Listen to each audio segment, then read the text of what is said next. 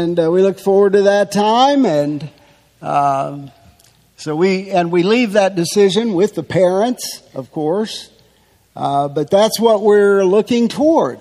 We're looking toward that time when your son or daughter would be ready to stay in big church, if you will.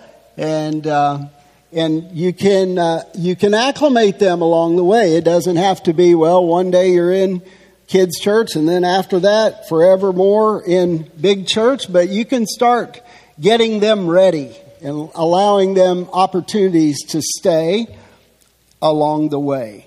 Well, we're in John. We have much before us this morning. And good nourishment, spiritual nourishment from God's Word. We'll begin here in John 12. This is where we are. We're in the last week of the life of Jesus. I believe that what we're reading today occurs on a Tuesday, so he is facing the cross. He is looking at his final days, hours on earth. It's important that we know that. Roughly half the book of John concerns the last week of Christ. We will begin in verse 20. We will read on down through verse 36a. Just the first part of verse 36. There is a lot here. And it fits in the wider context of John's gospel. We'll see that as we break it down this morning. But at first, I would just like to read the text. Follow along and take it in. The immediate context of the chapter is that there has been an anointing of Jesus by Mary at the supper that was held for Lazarus and Jesus. Remember, Lazarus was dead. He was sick. He died. Jesus raised him from the dead. Then they held a supper for Lazarus, and the supper was held at the home of Simon the leper. I always find that amusing. Where are y'all eating tonight? Well, we're going over to Simon the leper. Well, everybody knows that lepers were unclean. So how in the world? That's a pretty neat sound effect, wasn't it? I don't know where that... I guess that was a sign for me to take off. We got to get going here. Accelerate. Okay. So we think, a leper would have been a social outcast. They're unclean. No one wants to socialize with a leper, yet they're eating at his house. So we think he must have been cured. That Jesus had cured this leper, and although he was a cured leper, he was still known as Simon the leper. Okay, well, some things you just can't get beyond. So that's the first real event that takes place in chapter 12, and you have a little back and forth. You have the first words of Judas. You have really all the disciples were indignant with Mary.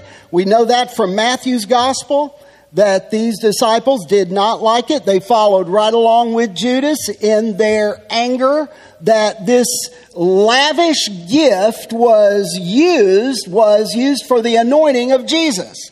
And Jesus says, listen, Mary understands. No one else understood, but Jesus says, Mary did this to prepare me for burial. And then we connect this fact. How did Mary understand? Why was it that she understood, but Jesus' own disciples didn't get it?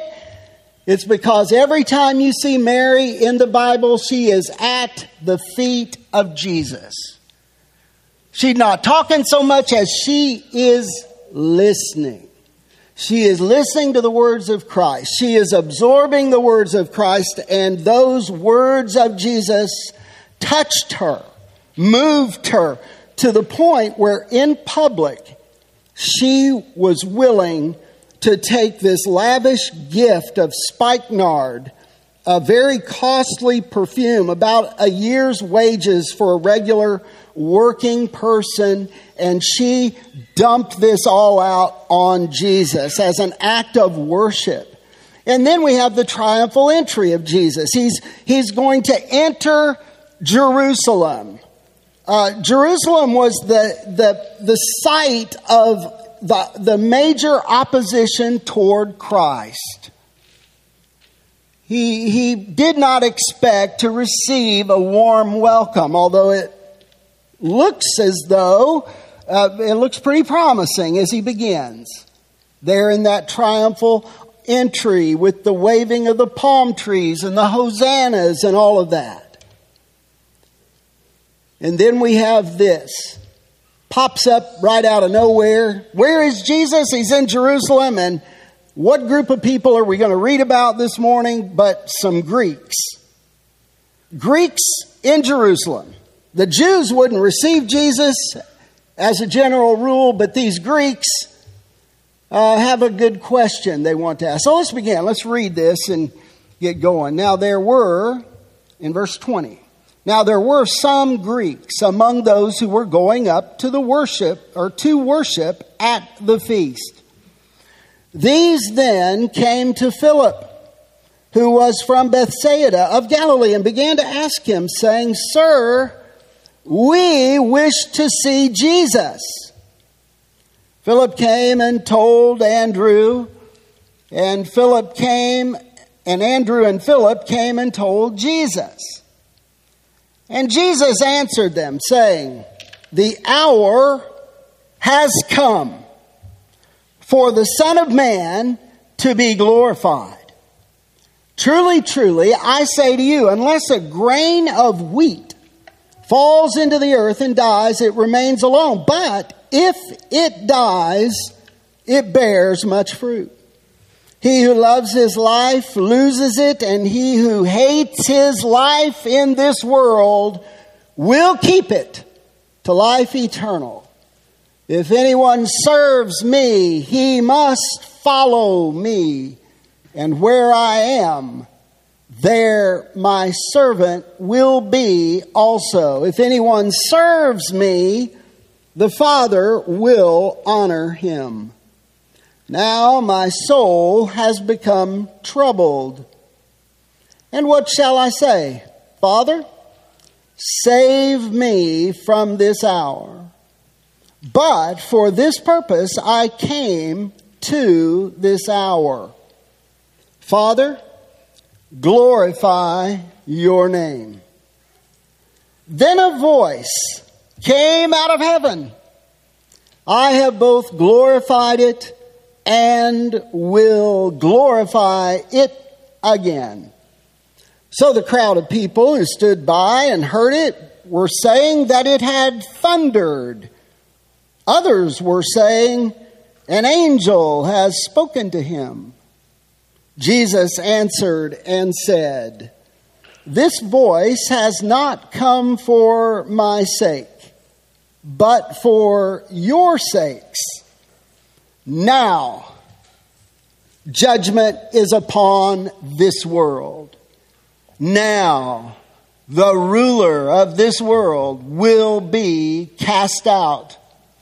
And I, if I am lifted up from the earth, will draw all men to myself. But he was saying this to indicate the kind of death by which he was to die. The crowd then answered him, We have heard out of the law that the Christ is to remain forever. And how can you say the Son of Man must be lifted up? Who is this Son of Man?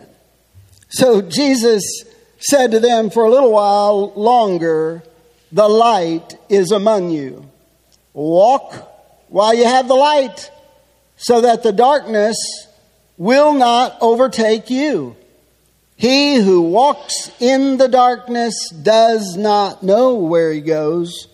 While you have the light, believe in the light, so that you may become sons of light. The word of the Lord. Father in heaven, We thank you for this portion of Scripture.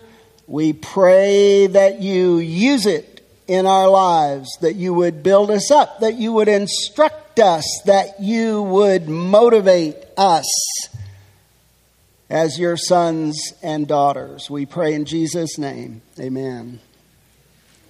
Surprise, surprise. Jesus receives from some Greeks what he never received from Caiaphas and his buddies,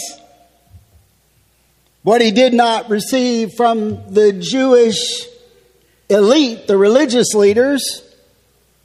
He receives a request of all things to meet with them. There it is. Now, verse 20, there were some Greeks. The question is, what are they doing in Jerusalem at this time? Most of the Greeks, most of these Gentiles had been scattered about, but they would have come for the feast. The Passover was at hand. It's a celebration of what God had done with the children of Israel when they were enslaved in Egypt. The Passover held there in Jerusalem.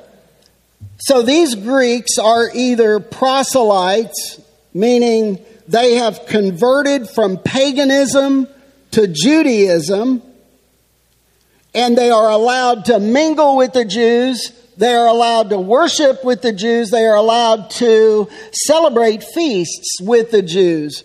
Or they could be God-fearers, meaning they were sympathetic with the Jews. They appreciated their monotheism, and they appreciated their teachings on morality. Yet, if they're God-fearers, they're not able to worship with the Jews. They would have to remain in the court of the Gentiles.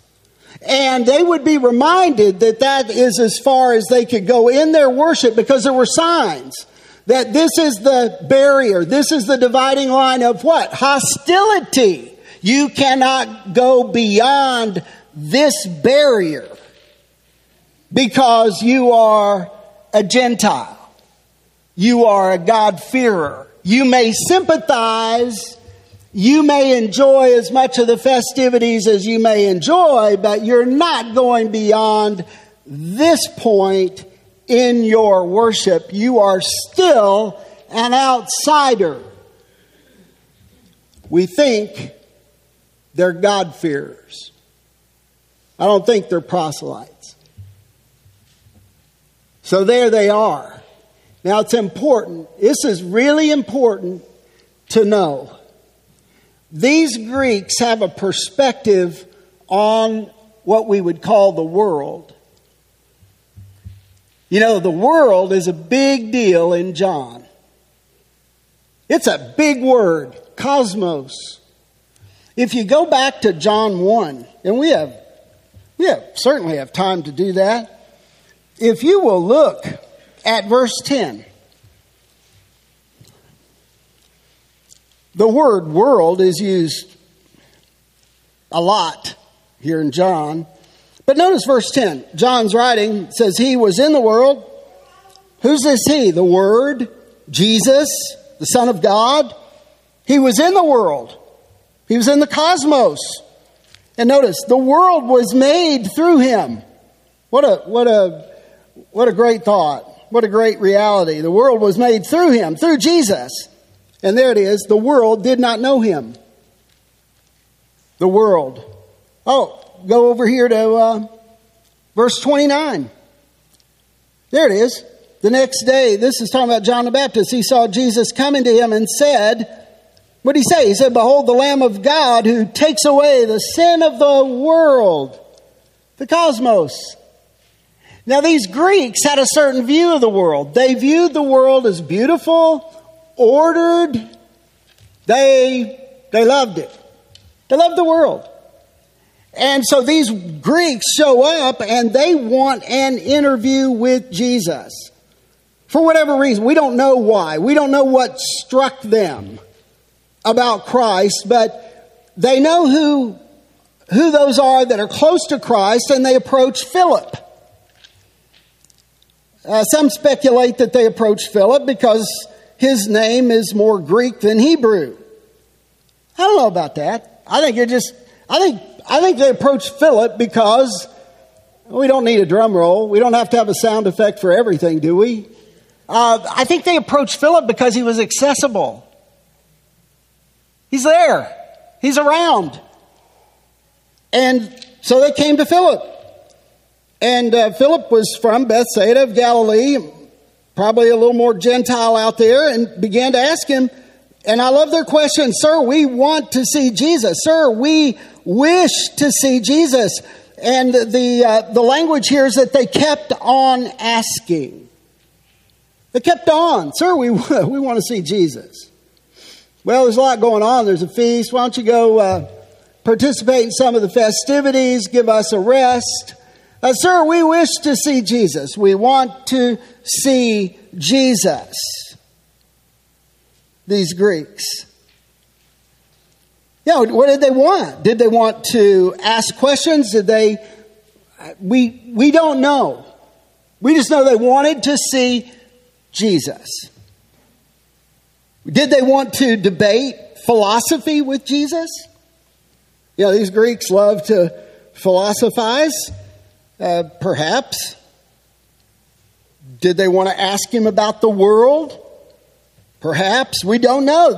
All we know is that they want to see Jesus. And Philip, right here in verse 22, he came and told Andrew. Philip is good at that. He's accessible, but a lot of times when he's confronted with a problem, he does not know how to respond. He doesn't know how to just take care of it. So he leans on Andrew quite a bit. So he went and told Andrew. And then Andrew and Philip came and told Jesus. "Hey, Jesus, by the way, there's some Greeks who want to see you. They want an interview with you. They want to have a conversation with you." And so things begin to unfold. There are some marks here in this narrative that I want to point out. The first one is that there were some Greeks. That should catch our eye. Verse 23, Jesus answered them. Is he saying this within earshot of the Greeks? Is he just talking to his disciples? Is this just to Philip and Andrew? We don't really know. In fact, we don't really hear from the Greeks again. It's almost like they just disappear. And then all the focus is on what Jesus is saying in response to, "Sir, there are some Greeks who want to see you. We would see Jesus." I think that is the point today. That we would see Jesus. In fact, if these Greeks got their hearing with Jesus, they still hadn't seen him like they're gonna see him. That's part of the point here. This almost slipped my mind. Verse 19, look at this. The last statement of the Pharisees, when they said, we're not doing any good here. We're not stopping this freight train, which is Jesus, his truth, his power, his following. They said, the what? The world. There it is again in John. The world, the cosmos. It is an exaggeration, but not. The world has gone after him. And then the Greeks come by and, they're so worldly in their wisdom and in their thoughts of the world itself and their place in it. Yet they're wanting this interview, this conversation. So Jesus answered them saying, and then it just unravels, just flows, unfolds before our eyes, because Jesus is going to drop some truth on us that we need to hear.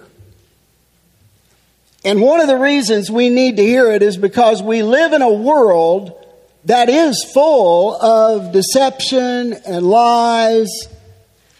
And if we're not careful, we begin to be drawn into the world more than we are drawn into Christ and His truth.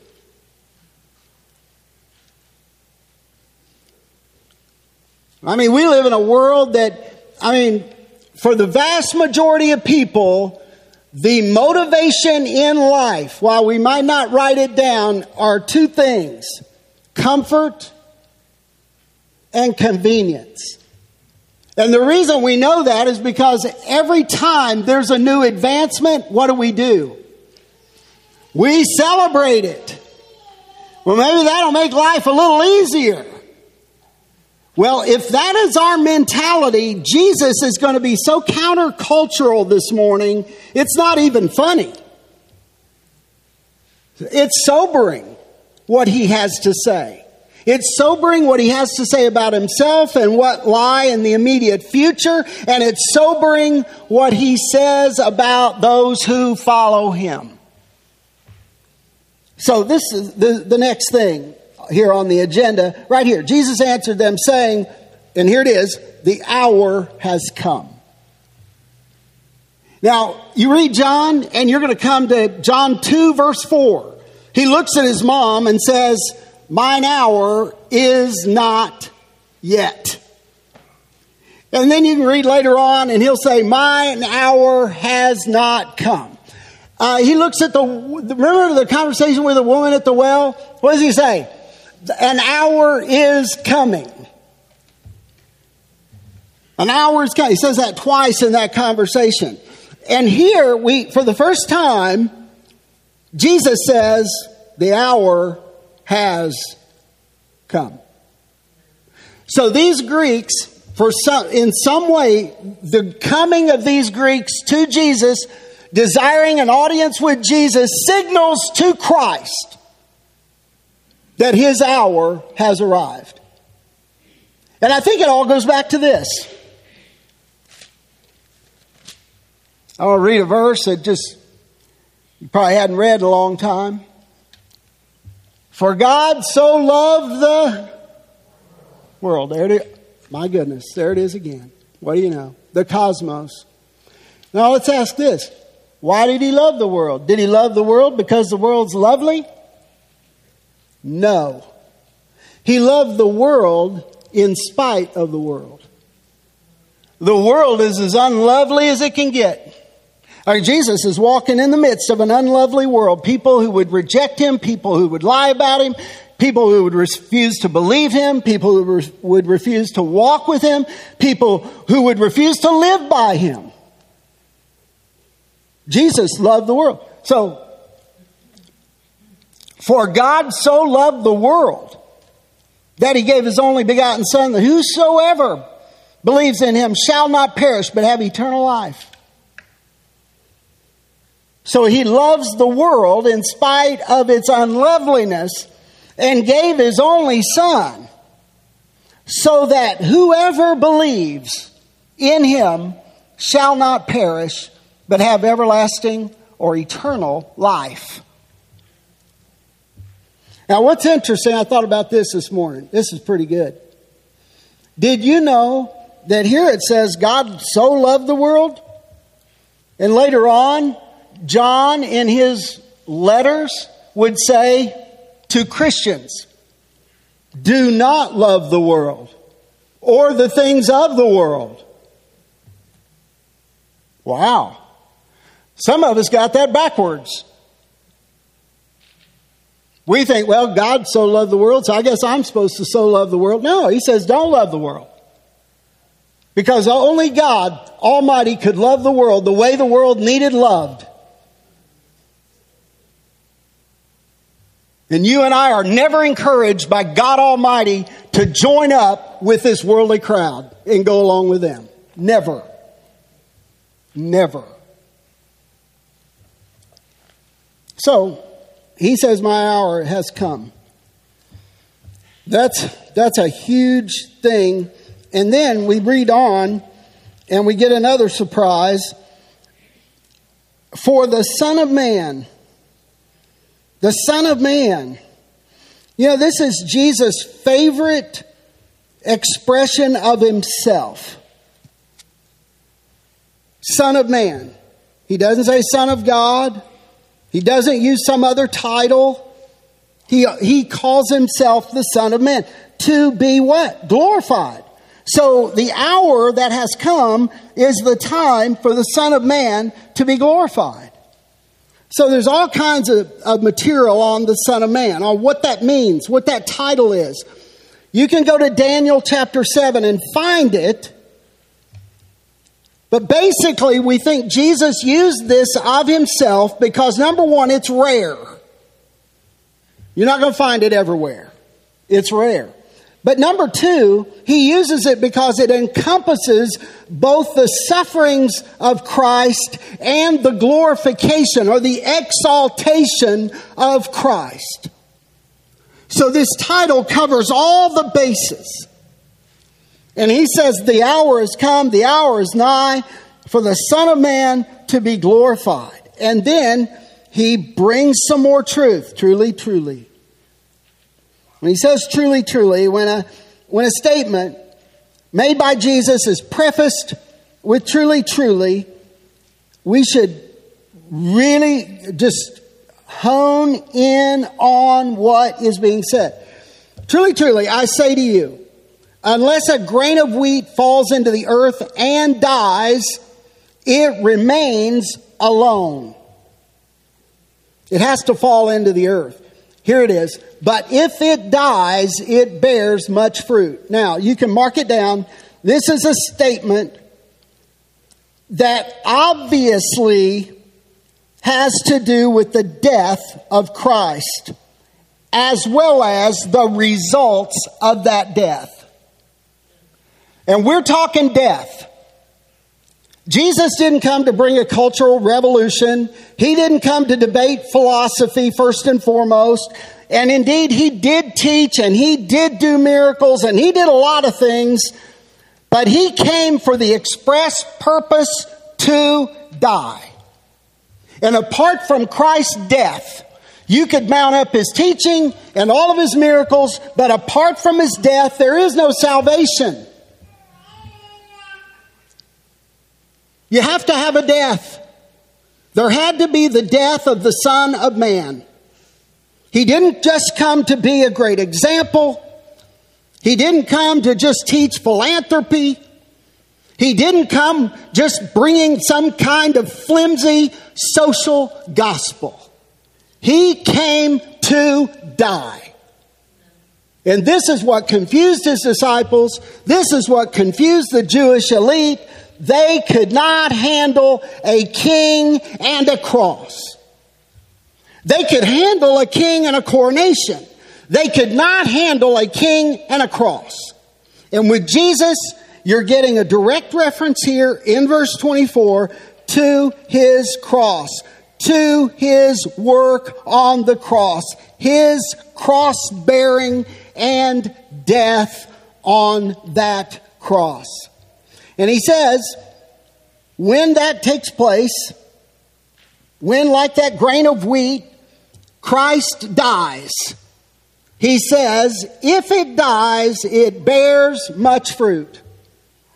Jesus knew that to bear fruit, that is to have a great harvest of souls, he must die. Jesus knew that for men and women who are sinners because of the fall, and because of our choices, and because of our heart and our inclination towards sin, Jesus knew that the only way to bring sons to glory would be through his death.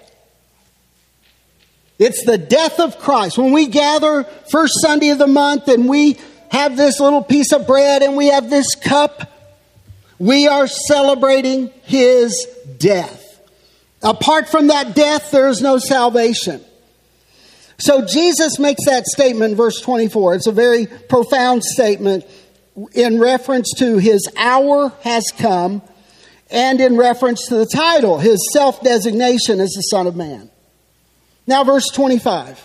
He's going to speak to you and me personally about our involvement in his enterprise. He says, he who loves his life loses it. Yeah, just think about that one. What does that mean? He who loves his life loses it. And he who hates his life in this, there it is again, world, will keep it to life eternal. So, if I'm reading this correctly, which I am, he who loves his life is on a dead-end road. But he who hates his life, in this world, will keep it to life eternal. Oh boy, we better think about this one. And then he goes on. If anyone serves me, he must follow me. And where I am, there my servant will be also. If anyone serves me, the Father will honor him. What's he getting at? Because obviously he is laying out parameters for his followers. He's really bringing a hard line between those who love their own life and those who hate their life. He says those who love their life in this world will lose it. But he who hates his life in this world will keep it to life eternal. What's he saying? All right, right there. He who loves his life. What does that mean? It means that self is on the throne. Yeah, self is on the throne. See, the whole point of the Christian life is that self is not on the throne. That Jesus is on the throne. That's the Christian life. And, we can try to sidestep this. We can try to duck and cover. But I think that what the Lord's saying is, if you profess Him, and if you follow Him, then be true followers of Him and walk with Jesus in order to please Jesus. Don't walk according to self, to please self. The Christian life is all about pleasing Christ, not self. And to put self before Christ is to make an idol out of self. And to put anything else before Christ is to make an idol out of that. It could be self. It could be family. It could be whatever. All I know is, according to these words, self is not to be on the throne. Christ is to be on the throne. The question isn't, what can I do today to please myself? The question is, what can I do today? What would you have me do, Father in heaven, according to the power of Jesus? What can I do? How can I live my life for you, not myself? If anyone serves me, this is so precious. Verse 26. If anyone serves, and notice, it's still a whosoever will. If anyone serves me. Did Jesus die for the world? He did. Does that mean everybody goes to heaven? Please help me. Thank you. That's what it exactly doesn't mean everybody goes to heaven. Jesus died for the world not without exception, but without distinction. In other words, He didn't die for one particular race. He died for all. But He died to open up the path to heaven, that we believe in Him and that we go to heaven. That we don't love our own lives, that we renounce our own lives. But we promote the life of Christ. I love that. This is precious. If anyone serves me, and I trust that anyone includes you today, he must follow me. Not make just a simple profession, but a life that lives by that profession. And where I am, I love this. This is so good because this is his goal. And where I am, there my servant will be also. Isn't that the goal? Anybody doesn't want to be where Jesus is? I can tell you where Jesus is going to be for all eternity. First, I'll tell you where he's not going to be. He's not going to be in hell or anywhere close. Jesus is going to be in heaven for all eternity. And his desire, the whole point of his death, is to bring many sons to glory, is to bring men and women and boys and girls into his presence for all time. That's his goal. How are we? We're good. Now we come to the third unfolding of this narrative. Right there in verse 27. Now, that word now is very important in this passage. We're going to see it a couple more times. Now my soul has become troubled. Now connect that with what we just read. His hour had come. And what shall I say? Father, save me from this hour. But for this purpose I came to this hour. This is basically your Gethsemane experience. Remember, Matthew recorded it this way. Jesus says, if possible, let this cup pass from me, yet not as I will, but as you will. Your will be done. That's what's happening here. Father, save me from this hour. I think the words there can mean, Father, bring victory out of what I'm about to go through. And then the next little juncture right there in verse 28. This is the bottom line for Jesus. Father, glorify your name. Father, glorify your name. And then, without warning, a voice came out of heaven. You know, there are only two other times that Jesus heard the voice from heaven, his Father.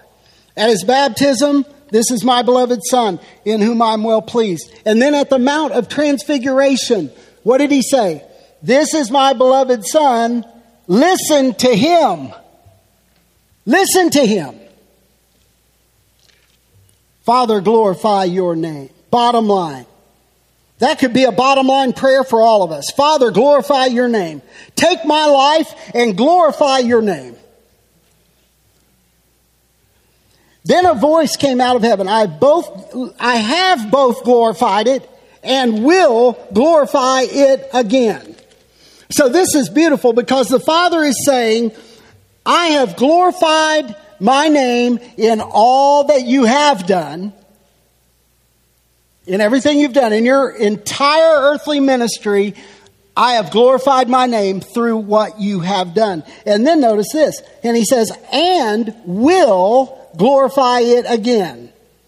In other words, now that you're at this hour, now that you're at this juncture, now that you are at this point of personal sacrifice, I will not forsake you. I will not abandon my purpose for you. I will not leave you. I will glorify my name through a Roman cross. Your death on a Roman cross, through the shedding of your blood, I will glorify my name. And in your burial, I will glorify my name. And in your rising from the dead, I will glorify my name. And then in your exaltation, I will glorify my name. And in the end, God's name will be glorified. Right here, we see from heaven that God the Father is just putting his stamp of approval on all that the Son has done and all that he will do, and it will be to the glory of the Father. And then it gets, notice this, verse 29. So the crowd of people who stood by and heard it. So this wasn't done in a corner, there's people standing around. Maybe some of these Greeks. They heard it. They were saying this. It thundered. It's about to rain. Interesting. Others were saying an angel has spoken to him.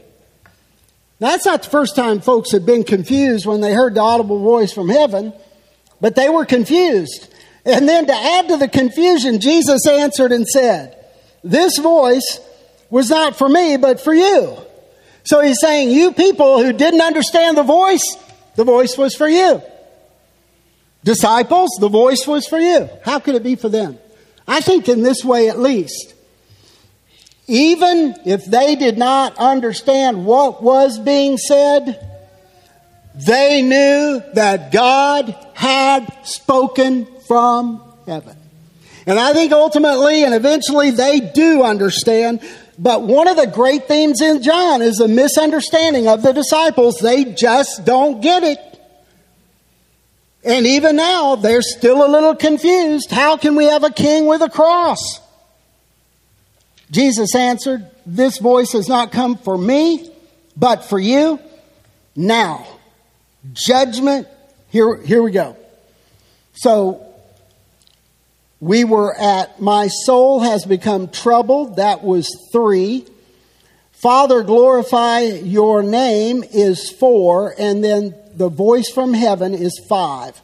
I have both glorified it and will glorify it again. And then from here on out, everything is under that 5th point, the glorification of Jesus. And so Jesus says, now judgment is upon this world. There's world again. Now judgment is upon it. You know, in the life of Jesus, we see the world passing judgment on Jesus. At least they think.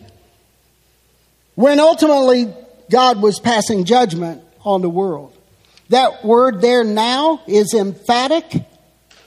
And Jesus is expressive of this emphatic conjunction, I believe. Now, judgment is upon this world. Now, there it is again. Now, the ruler of this world will be cast out. And this is a reference to the judgment that comes because of Christ and his atoning death for our sin. This is a judgment on the ruler of this world, on Satan, by way of the cross. And it's not happening later, it's happening now according to Jesus. And then this is beautiful. I wanted to get this in today because it's just so uplifting. Jesus says, and I. So he connects it with verse 31. If I am lifted up from the earth. We read it, Isaiah 52. We read it. He would prosper his son. He would lift him up. He would exalt him. What's he say? Will draw all men to myself. Now that lifting up simply means, in closing, the cross. Listen carefully. Jesus wasn't shot down in his death. He was lifted up. And then that lifting up is not only in his cross, in his death, but that lifting up is in his resurrection. He is lifted up. He rose from the dead. He's lifted up. And then we know that he stood on the Mount of Olives, and then from that place he ascended. He was lifted up. All of that work, beginning with the cross, actually even beginning before, because God said, I've glorified your name. All of that work, the cross, the death, the burial, the resurrection, the exaltation, all of that is the lifting up. That's the lifting up. You know, have you ever heard somebody say, hey, we're gathered for worship today, we're going to lift Jesus up? That's a little confusing. He's already been lifted up. Are you going to get him any higher? Well, the answer is no. We're not. But what do we mean by that? We mean we're going to preach Jesus. We mean we're going to celebrate Christ and what he's done in our lives with folks who are so undeserving, unworthy, sinful, but for some reason and in some magnificent way, what has he done? There it is right there. He said, if I'm lifted up, he says, from the earth, I will draw all men to myself.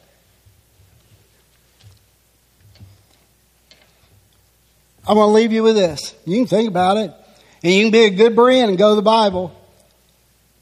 But salvation, according to that verse, has a whole lot to do with God initiating. He said, I will draw all men to myself. He will bring you to the cross. He's lifted up. See him on the cross. If that doesn't win you over, there's nothing to win you over. Right?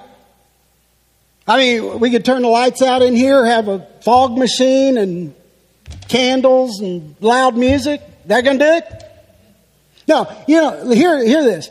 If a person won't be drawn by Christ dying on a cross, rising from the dead, and exalted to the right hand of the Father, he can't be drawn. That's it. See Jesus. See him on the cross. See him glorified. He'll do a work. Father in heaven, we thank you for this time. We thank you for our precious Jesus. We thank you for his work done for us. What's your word say?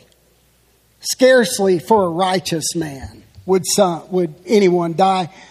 Perhaps for a good man, some would dare even to die. But God, you have demonstrated your love toward us in that while we were yet sinners, Christ died on that Roman cross for us. We appreciate your shed blood, the shed blood of your Son on the cross. We appreciate the fact that you have drawn us. You have caused us to be born again and to be trusting of the salvation that you provide. Thank you so much. Be glorified in Jesus' name. Amen and amen.